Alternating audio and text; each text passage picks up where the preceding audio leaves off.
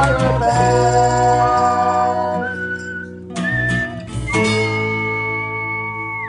Hello, everybody. Welcome to the podcast. This is Tom Takar, and I am, of course, joined by the Prince of Snarkness, Tommy McNamara. Against all odds, we're here again. So this is a little bit of a kooky episode because we had Patton Oswalt. There's no dilly dallying about it. You saw it on the title of the episode. Yeah, so quickly, quick backstory. So basically, I had contacted Patton and asked if he's here in New York promoting Michelle McNamara's book, which is incredible, which everyone should buy. It's called I'll Be Gone in the Dark. But I had messaged him asking if he would have any time to do the podcast, and he said he could squeeze it in, which was amazing. We were so excited. Yeah. But I described what the podcast was in my message, and he had never said what band he would do, sure. or so we kind of had no idea. Yeah, this is the first time we've gone into the podcast completely blind. We didn't prepare at all before so we did kind of thought, yeah, we kind of thought maybe we'd just talk about music in general, or right. we were looking up he was in a Weezer video, we could talk about that, and then right before we start recording, we find out we have about half an hour to record, and Pan just goes, "I'm gonna do Phil Collins." Then we hit record and just started doing it. We had to record immediately, yeah. Which obviously we were grateful to do. What a gem of a man. Oh, yeah, he's the best. But just know that... you're a Pam of a man. I don't know. I don't know anything about Phil Collins. And don't be mad about that. Yeah, don't be mad at us about this. I was born in 1990. He had been dead for years by then. We did, in retrospect, we reached out on Facebook and we did a little bit of homework. But Patton honestly gave a great argument without needing. We didn't have to do a lot of the normal bullshit we have to do for some of these low name guests. Every guest we had before this is a nobody. And we're resentful that they even came on. From now on, it's Patton Oswalt level or bust. So this is the last episode of Stand By Your Band. But no, we went to Facebook and after the fact, and we got some fun comments about Phil Collins. Our dear friend, the Dick Princess herself, Melinda Cashner. That's her nickname from the old podcast. She says, the shape of his head is gross and wrong. And if you look at, we referenced the album cover in the episode. Patton talks about the one that looks like Phil Collins is in hell. No Jacket Required, which was actually an homage to Blink-182's Take Off Your Pants and Jacket. Of course. And people didn't realize that what they were doing, or what he was doing, but Phil Collins does have a time machine. This is the one thing he used it for. Yeah, I kind of went into it. The first thing I thought of when he said Phil, because it was truly like a pop quiz. Like he said Phil Collins, and you just start racking your brain about everything. Yeah. We're like Genesis, and he goes, and we're not going to talk about Genesis. And you're like, oh shit. We're both wearing Genesis shirts. Oh no. I just immediately went Tarzan. You'll hear it in the show. I don't know why I'm giving you everything we talked about. But here's some commentary here. I like what Joe McAdams said here. He's a frequent commenter and dear friend and hilarious comedian. Says, dude looks like a nerd, but he's probably pretty chill. Our friend Liz Maupin, creator of one of the creators or co-producers of Late Late Breakfast, says, I was in a very crowded restaurant last week when In the Air Tonight came on. I mimed the greatest drum solo / fill of all time. I cannot not mime that enthusiastically every time I hear it. I'm talking, I threw my hair around and shit, too. Damn. I think that says a lot, because that song is so fun. We've all done that. Everybody's done whether it. You're in your car or whether you're drunk or maybe you're both. Or maybe that's one of the ways to listen to music we've never talked about. Drunk. But you're such a booze hound. I just attribute that to all of them. You fucking booze bag. All right. Let's hear a little bit of In the Air Tonight, just as a refresher. So throughout the episode, Patton referenced some songs. We didn't have time to play them while we were sitting with them. So we're just gonna play little samples while we're sitting here in this very moment. So this is the song In the Air Tonight, which I think that's like the quintessential. The Phil Collins commercial. Of course. Yep. The commercial for selling Phil Collins. Yep. Sorry if that made an annoying noise just now. This is In the Air Tonight. I'm going to skip forward a little bit. So we can't hear this right now, but I know that it's playing in my heart. Boy, I hope it is. Let me see. So I don't know exactly what part it's playing. Hopefully it's the drum part that's fun. Certainly not. It could be. We've gotten lucky before. That's true. All right. Well, that was In the Air Tonight. I have no idea which part you listened to, which is kind of fun. You want to guess, Tommy? I No. think it was, The answer is no. Okay. No, you don't. Let's read another comment here. This is my friend Jeff Lefebvre from Bloomington, Indiana, formerly a member of Who's on First, my improv troupe in college. this is He going to be our says- most listened to episode, and you just named your Look, improv I don't know troupe. why I did that. I'm really sorry. I don't even care about that improv troupe. Okay. All right. So he says, I've been an avid Phil Collins fan, I guess he's trying to say, since I was a sad 16-year-old. I've heard In the Air Tonight so many times that I've grown repulsed of it. The air drum drop isn't that great. Also, he got his ass kicked by Kokomo's own WWF champion, the Ultimate Warrior, with Gilbert Gottfried as a manager in his Two Hearts music video. So that's our thoughts What? from Facebook. Some wrestling trivia for those of you who care. Speaking of caring, let's hear a little bit of I Don't Care Anymore, Nice. which is another song that Patton talks about on the episode.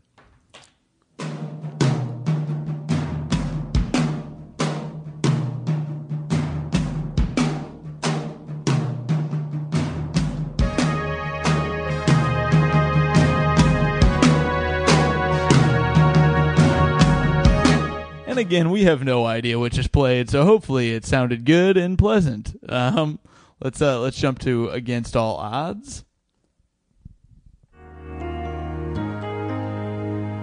I'm gonna skip forward again here. You shed the laughter and the pain, and even shed the tears. You're the only one who really knew me at all. So take a look at me now. There's just an empty space. Now that one I like. It is great. That I mentioned this in the episode, but there was a guy who did that on The Voice, and it was incredible. That is like, it's funny. I think our generation has that, and like we get to be like, oh yeah, I saw Kelly Clarkson kill that song on. Yeah. What's that song that Clay Aiken did really well? The Bridge Over Troubled Water. That's how I'll always remember that song. Yeah, he wrote it, though. What a song! If I was invisible. Now that's you'd love to be invisible. You sick fuck. You hollow man ass. All right, the last song that we're gonna play that Patton references in the episode is a little ditty called "One More Night." So here is a little piece of that. One more night, 'cause I can't move forever. Please give me one more night. Oh, just one more night. Oh, one more night, 'cause I can't wait forever. All right, that's One More Night. One more night, more night. What a song and what an episode. Tommy, I'm so psyched that this is great. Yes, this is amazing. And if you're very annoyed that we haven't started listening to Patton yet, here you go. he is. Hello, everybody, and welcome to Stand By Your Band, the podcast where comedians defend shitty music. We're here recording where we always record in the New York Public Library. We do every episode back here. Of course, every time we sneak in right as they're closing. Yep, that's always the They plan. seem aggravated, but we're here, and we're happy to be here. We have a huge guest this week. Let's introduce him, Patton Oswalt. Hi, listeners. How you doing? I hope you enjoy what I have to say while you're checking your emails and playing flash games online. Enjoy. Patton, thanks so much for coming on. This is amazing. Thank you so much. Yeah, thanks. I was glad to come, man. Of course, you're also going to be on our me and Nikki's radio show tomorrow, which is the same time this comes out. So, Wow. competitor. Double tap Patton. Pat, do you have any? So on this podcast, like I said before, we talk about shitty music or music that Easy. music that people shit upon. Yes, shit upon music. Very good. Right. Yes, and do I just introduce who I'm going to be defending? Yeah. or- Who would you like to discuss today? I would like to discuss, and I'm going to make this hard on myself, I'm going to discuss Phil Collins. And my defense will not include any of his work in Genesis. I'm just going to focus on Tarzan. on his solo stuff. Yeah, on the exactly. work in Tarzan. On the work in Tarzan, which he beat Amy Mann for an Oscar. Is that Oh, right? wow. Yeah, she was up. I always tease her whenever I would introduce her on stage. I would go, please welcome Oscar runner-up, loser to Phil Collins' monkey cartoon love song, Amy Mann. Yeah, because she was up for Magnolia. Wow. So, yeah. Phil Collins, who... here's the thing about Phil Collins that I'm going to defend. Yes, he does very, very seemingly calculated pop fizz. But what I contend that he's been doing is he has been smuggling a very, very dark and complicated autobiography of his many divorces, some very ugly ones. Yeah. In some pop songs. Now later, early on, he didn't even disguise the darkness. Or hey, if you listen to "In the Air Tonight," which I know there's a huge urban myth that he watched a guy drown. No, that was if you just re-listen to that song in the context of a guy who has gone through who a relationship has ended in the most ugly way, and he's saying like, if you were drowning, I would just let you die. Wow. I've seen your face before, but I don't know. Like you think you know me, but I am now. I've come back and I'm different. You have no idea who you're dealing with right now. Think of it as a guy preparing to go through divorce proceedings with someone, and he is psychotic with anger, and then songs like. I Don't Care Anymore, which I Don't Care Anymore. I can't believe that hasn't been used in like a dark, vengeful action film. That is a grim, creepy, very stark, stripped down song. You hear that, John Wick 3? Exactly. Get That'd it in be there. amazing. And then there's another song of his called I Can't Believe It's True, which is, it's almost like he did it as the opposite of I Don't Care Anymore. Sounds like it's angry. The lyrics for I Can't Believe It's True are just as angry, but it sounds like this kind of pop fizz fun, and it takes you a while. It's almost like when you listen to Outkast's Hey Ya, which was this really fun dance tune, but the song is about a very ugly divorce. Oh, yeah. That they hid as a fun like Motown dance song, Yeah. which I Was love that when an people do that. Was that an Andre or Big Boy? That's Andre. Andre That was went through a very, very Andre's bad so divorce. People say that about our podcast too. It seems like we're joking around, but if you listen Really, closely, we both are going through turmoil. And then, he also would do songs. Again, No Jacket Required was the first album I ever bought. oh wow, First jacket I ever Wow. bought. The thing that the kind of couple of clues on there is like, it's Phil Collins, No Jacket Required. This, I get it because it's casual. But the picture on the front, he's lit in red. It's just his face. Lit in yeah. red, and there's beads of sweat. It's almost like he's burning in hell. Yeah, it's a on terrifying this. album cover. Yeah, it's It a looks terrifying like album the cover, devil, for right? sure. And then the some of the songs. Susudio is just what I love what fits Susudio. into this. But yeah, nothing wrong with Susudio. But then like Take Me Home and Turn It Off, or are about just urban alienation and basically Take Me Home is about a guy dying in an insane asylum, basically.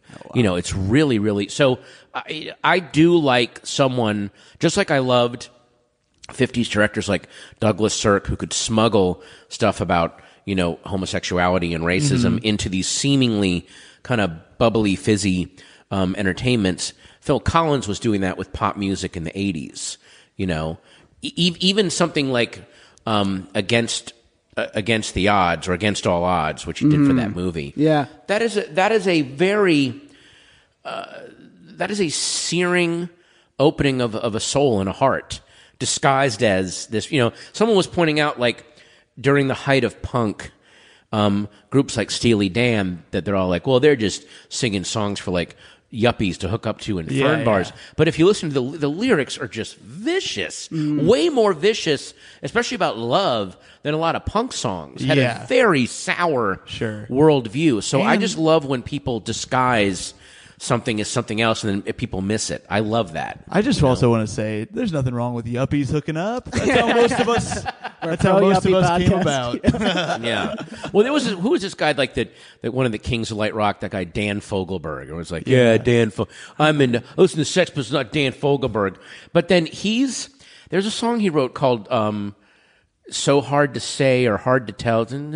But again, it's this very poppy, fun, upbeat song with the darkest lyrics about relationships and human beings that he hides as this fun, we'll play this on the docks while our boat's moored and we're having a couple of sangrias. But the lyrics are not about life is beautiful. It's about you're probably going to get your heart stomped on. You know, so How do you feel about Jimmy Buffett?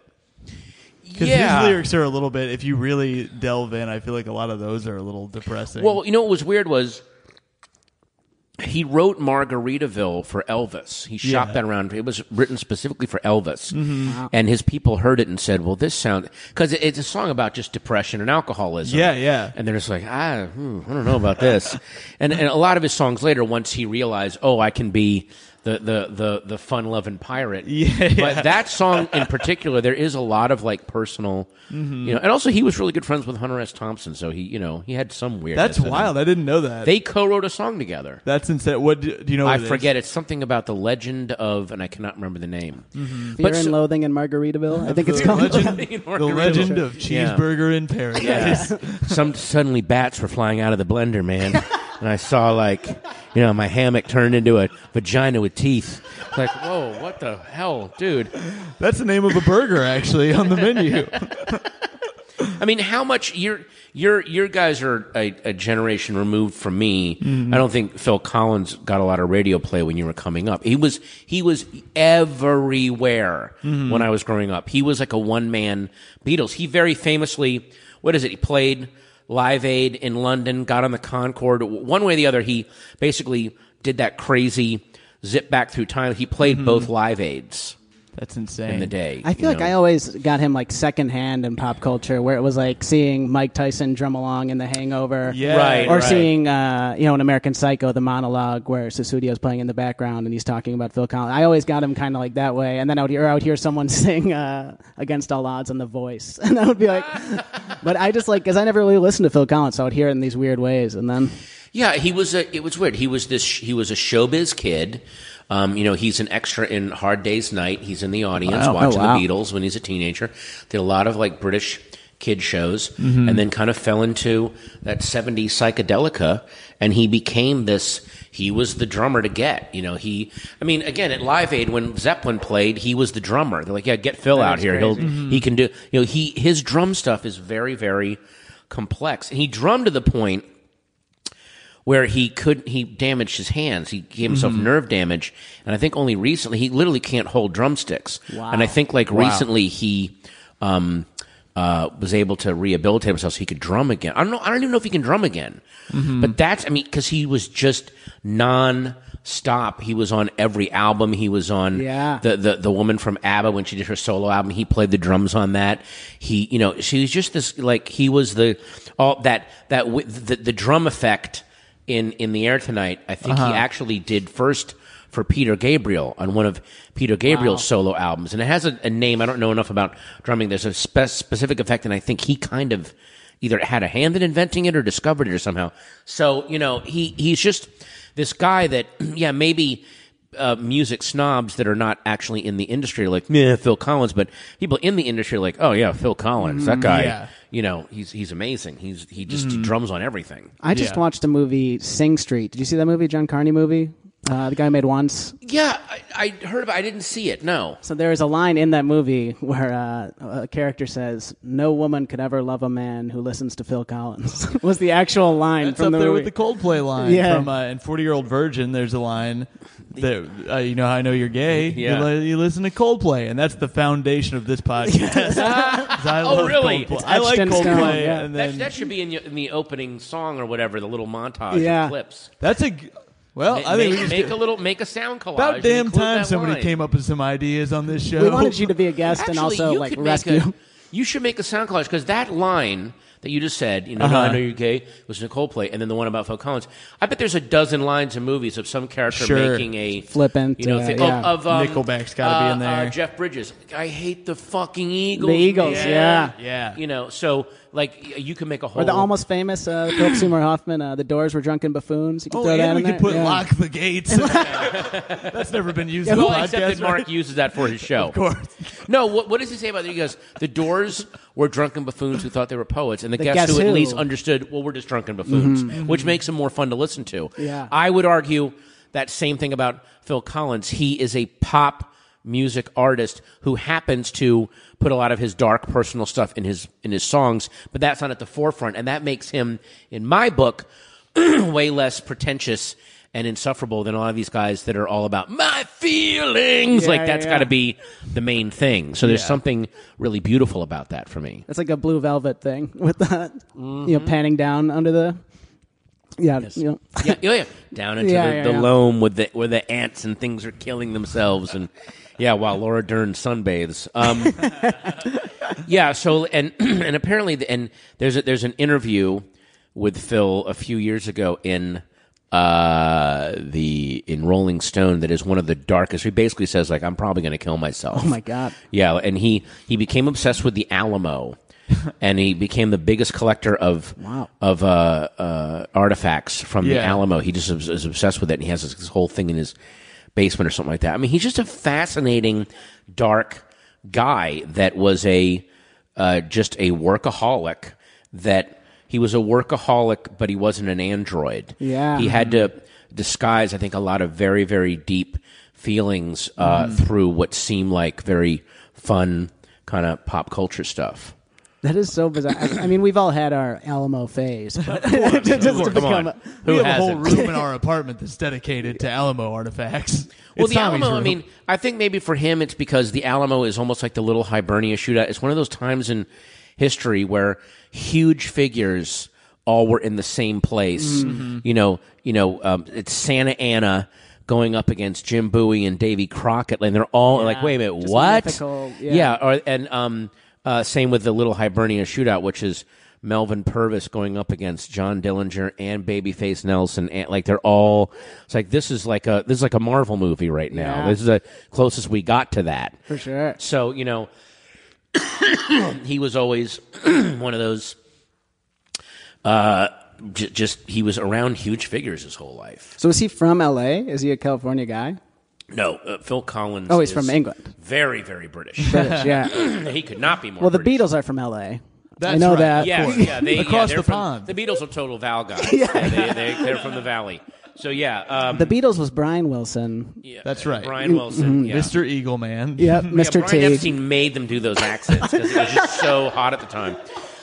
This is a really cool story. I remember I was talking to Colin Hay from Men at Work, another love band Colin that I would Hay. love to do. But he said everyone talks about Beatlemania. Oh, back in the '60s it was Beatlemania. He goes, it was not Beatlemania. It was the British invasion. And what happened was there was that one summer when it all started, where for one summer every band was equal. Dave Clark 5, Beatles, Freddie and the Dreamers, all the same. It took a couple of summers for the bands to go, it's you guys are going to keep running and we just have the one. Okay, got it. Like, you're going to keep going. I thought this was a sprint. Or you're going to actually have this. You're going to change the world we live in. Okay, fine. But for a while, it wasn't Beatlemania. It was the British sound. Yeah. And to the point where I think Andy Kindler pointed out a lot of bands went during the British New Wave and post-punk. Suddenly, a lot of he goes his impression of all the bands he played in the early '80s was "Yo." They would all do like this fake British accent because that was how he got people interested in what you're doing. And a third thing. Yeah, you. But that's how they would say the word "you." So, but yeah, Phil Collins has that great song called "Like China," which he sings in this very almost working class, amped up Liverpudlian accent about kind of a lower class guy trying to date a beautiful girl whose family, and it's so painful and heart-wrenching. I'll hold you like Uptown China. Girl. You won't feel nothing. I'll hold you like China. It just like he sounds like a low-level British thug singing this song. So, you know, it was amazing. That's awesome. Have you ever been made fun of for defending Phil Collins? No, because I kind of diffuse it because even when I say, in fact, the way that I met my first wife, Michelle McNamara, is directly because of Phil Collins. I did a show called Bring the Rock. And I talked about you go up and you talk about a song that means something to you, whether it's American or not. I talked about Phil Collins' One More Night, which was, you know, and my first like real high school girlfriend was this Irish girl, and I was like, Irish girls are my kryptonite. I talked all about that and about how, you know, Phil Collins is singing this song like, just give me one more night. I know there's a better guy, but I'm telling you, I'm the one. I'm just please. And then as I'm waiting after the show, Michelle walked by and went, hey, Irish girl's nice, and like patted my arm and walked out. And then I was like, duh. And then and then my friend Greg Barrett said, go out after, go say hi to her, you dummy. And then so I went and sorry, God, I'm so dry today. Talked to her. So that was kind of how, you know, thanks, Phil. Yeah. But I mean, I'm just very upfront about it. I love him so much that I don't care what people, there's no proving me wrong, because I'm like, I like his music, so what are you gonna, you know, sure. are you gonna somehow convince me mathematically that I'm not enjoying, that I'm not feeling this? It'd be like me going, you're not actually enjoying those Cheetos. No, I actually am. Why don't we move on? You're not gonna win this one. Like that was always been my attitude. That's what Tommy was saying about Woody Allen the other day. About what? Woody Allen. Only the later stuff. That's all I like. It's, you know, yeah, Woody Allen is he will always be a conundrum for me. I don't know about generations after me, but there are certain movies of his, specifically Manhattan and Stardust Memories and stuff, that do have some real moments of grace and truth, despite the fact that they're coming out of this creep. But there were moments that made me look at life differently. Yeah. Why did it come out of that guy? But there you go. I wrote like 3 papers about Annie Hall in college. It was like I watched it a million times. I was so Really? obsessed with it, and then it's like, I mean, I still love that movie. It's hard to, you know, you can't take back what you already liked. You can't be like, actually, I never liked it. Yeah. I did want to bring it reminded me of not Woody Allen, away from Woody Allen. Yeah. Was you had that bit about how you don't, like, you get to a certain age where you won't enjoy things, like, ironically anymore. Right. And I think that ties into, like, our podcast just in general a lot. Yeah. Everyone reaches an age. I put it as, I don't hate any music anymore. There's music I don't listen to. Yeah. But I don't spend time treating it as an affront to me. Yeah. So I just don't listen to it. Because you get to an age where you're like, and also, especially, maybe it's because I'm in show business, and I've met enough people that were heroes of mine that were douchebags, and then people that I used to kind of make fun of or think were hacky, and they're the nicest, like, Yeah. And you almost want to go, would you please be a douchebag, and then this other guy be the asshole, because this is upsetting a lot of my worldview right now. And also, even beyond that, forget me. I'm so sorry, guys. Hang on. Please edit this out. I don't want people. It's like when Robert Durst started coughing at that too. Of course it was me. Yeah, fill my breath. You also, as you get older, especially in showbiz, you meet a lot of people that you realize, everyone just kind of knows each other and works together. It's all the same. You know, there's a great documentary called Dream Deceivers about when Judas Priest was on trial for allegedly making that kid kill himself through their music. I didn't know about that. Wow. It's an amazing documentary. And there's a line that always struck me at the end when Rob Halford's leaving court, and they've been, you know, like, no, you didn't. There's no backward masking on this. This is crazy. And he goes, well, you know, I still feel very bad for this family, and that's not the intention of what we're doing, and we're looking forward to going back on the road and bringing our form of entertainment to our fans. You realize, it's just entertainment. Yeah. Like the harshest punk band and Dolly Parton do the same sound checks, do the same. Okay, let's get the song list. How we do, you know, as my friend Blaine Capatch says, that punker G.G. Allen, or if I don't remember, so he's this shit. guy the way he would shit on his hand and throw it at the audience and perform naked. But he would do this and he goes, "This is G.G. Allen before a show." when I shit in my hand, I've got 5. I'll be coming off like at the base. There are all these. So like if Dolly Parton and Rob Halford sat down in a room together, they would have so much in common to talk about. Like, oh, you've done that. Then I don't like the way it echoes. Exactly. Like when it's all the same on some level. They're just musicians, and it's weird how you see the connections with what they listen to and what they like, and all that stuff. I mean, anyone who's a songwriter, doesn't matter what medium they're in, like if they're in it long enough, they'll go, yeah, Dolly Parton's one of the greatest songwriters on the planet. I don't play country music, but my God, and the reason you don't think she is because you don't know anything about music. Sure. Same with me. Like everyone says, your favorite comedians must be people like Dave Attell and which I love Dave Attell. I love David Cross. I also love Brian Regan and George Wallace because they're brilliant joke writers, and Elaine Boozler, and because I've been in it long enough to actually see the craft through the so-called cliques and divisions. It doesn't matter anymore so that always means something to me when you see the much bigger connections. There are drummers that are listening and go, well, look, I know that Phil Collins isn't your cup of tea. That's some fucking amazing drumming he's doing. Yeah. Or what I remember when I was talking to Steve Martin one time, and he was telling me about Earl Scruggs, where Earl Scruggs got to the point where he could play 16 notes a second on his banjo. And I told Scott Ian from Anthrax, I was like, 16 notes a second, dude. He goes, what? That's insane. And then he started listening to some Earl Scruggs because it's beyond genre. You get into technique and what you're both doing. Yeah. So, all of our guests have talked to Steve Martin. Is one thing I found. Especially Nick LaValle. He's very available to. We better all right, thank you so much for coming with. Thanks for having me on, guys. Yeah, thank you so much, Ben. Yeah, for talking about Phil Collins from sunny LA. All right, we'll be back. All right, that was fucking Patton Oswalt. How about that? We are one step closer to my goal of getting everyone who was in Blade Trinity to do the show at one point or another. Damn it, I wish I could remember anyone else's name besides Wesley Snipes. Who was the other guy, though? I don't know. Who gives a shit? But it is our one goal.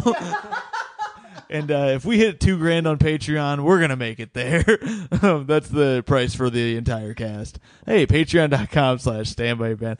Let's go ahead and promote what Patton's got coming up.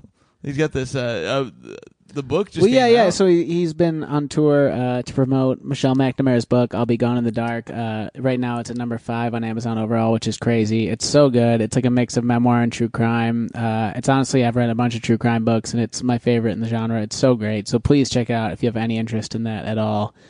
And so insane. He also has an NBC show, AP Bio. AP Bio. I think it's already aired.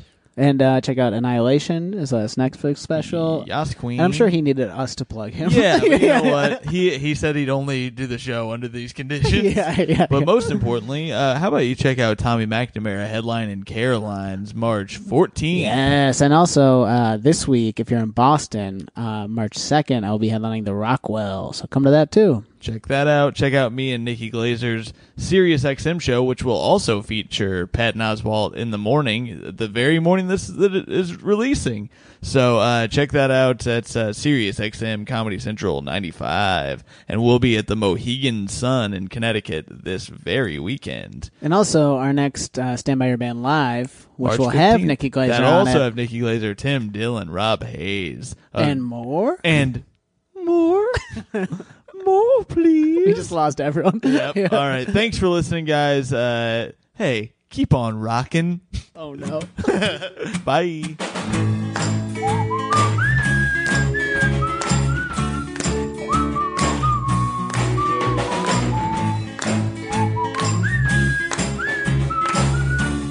Stand by your band.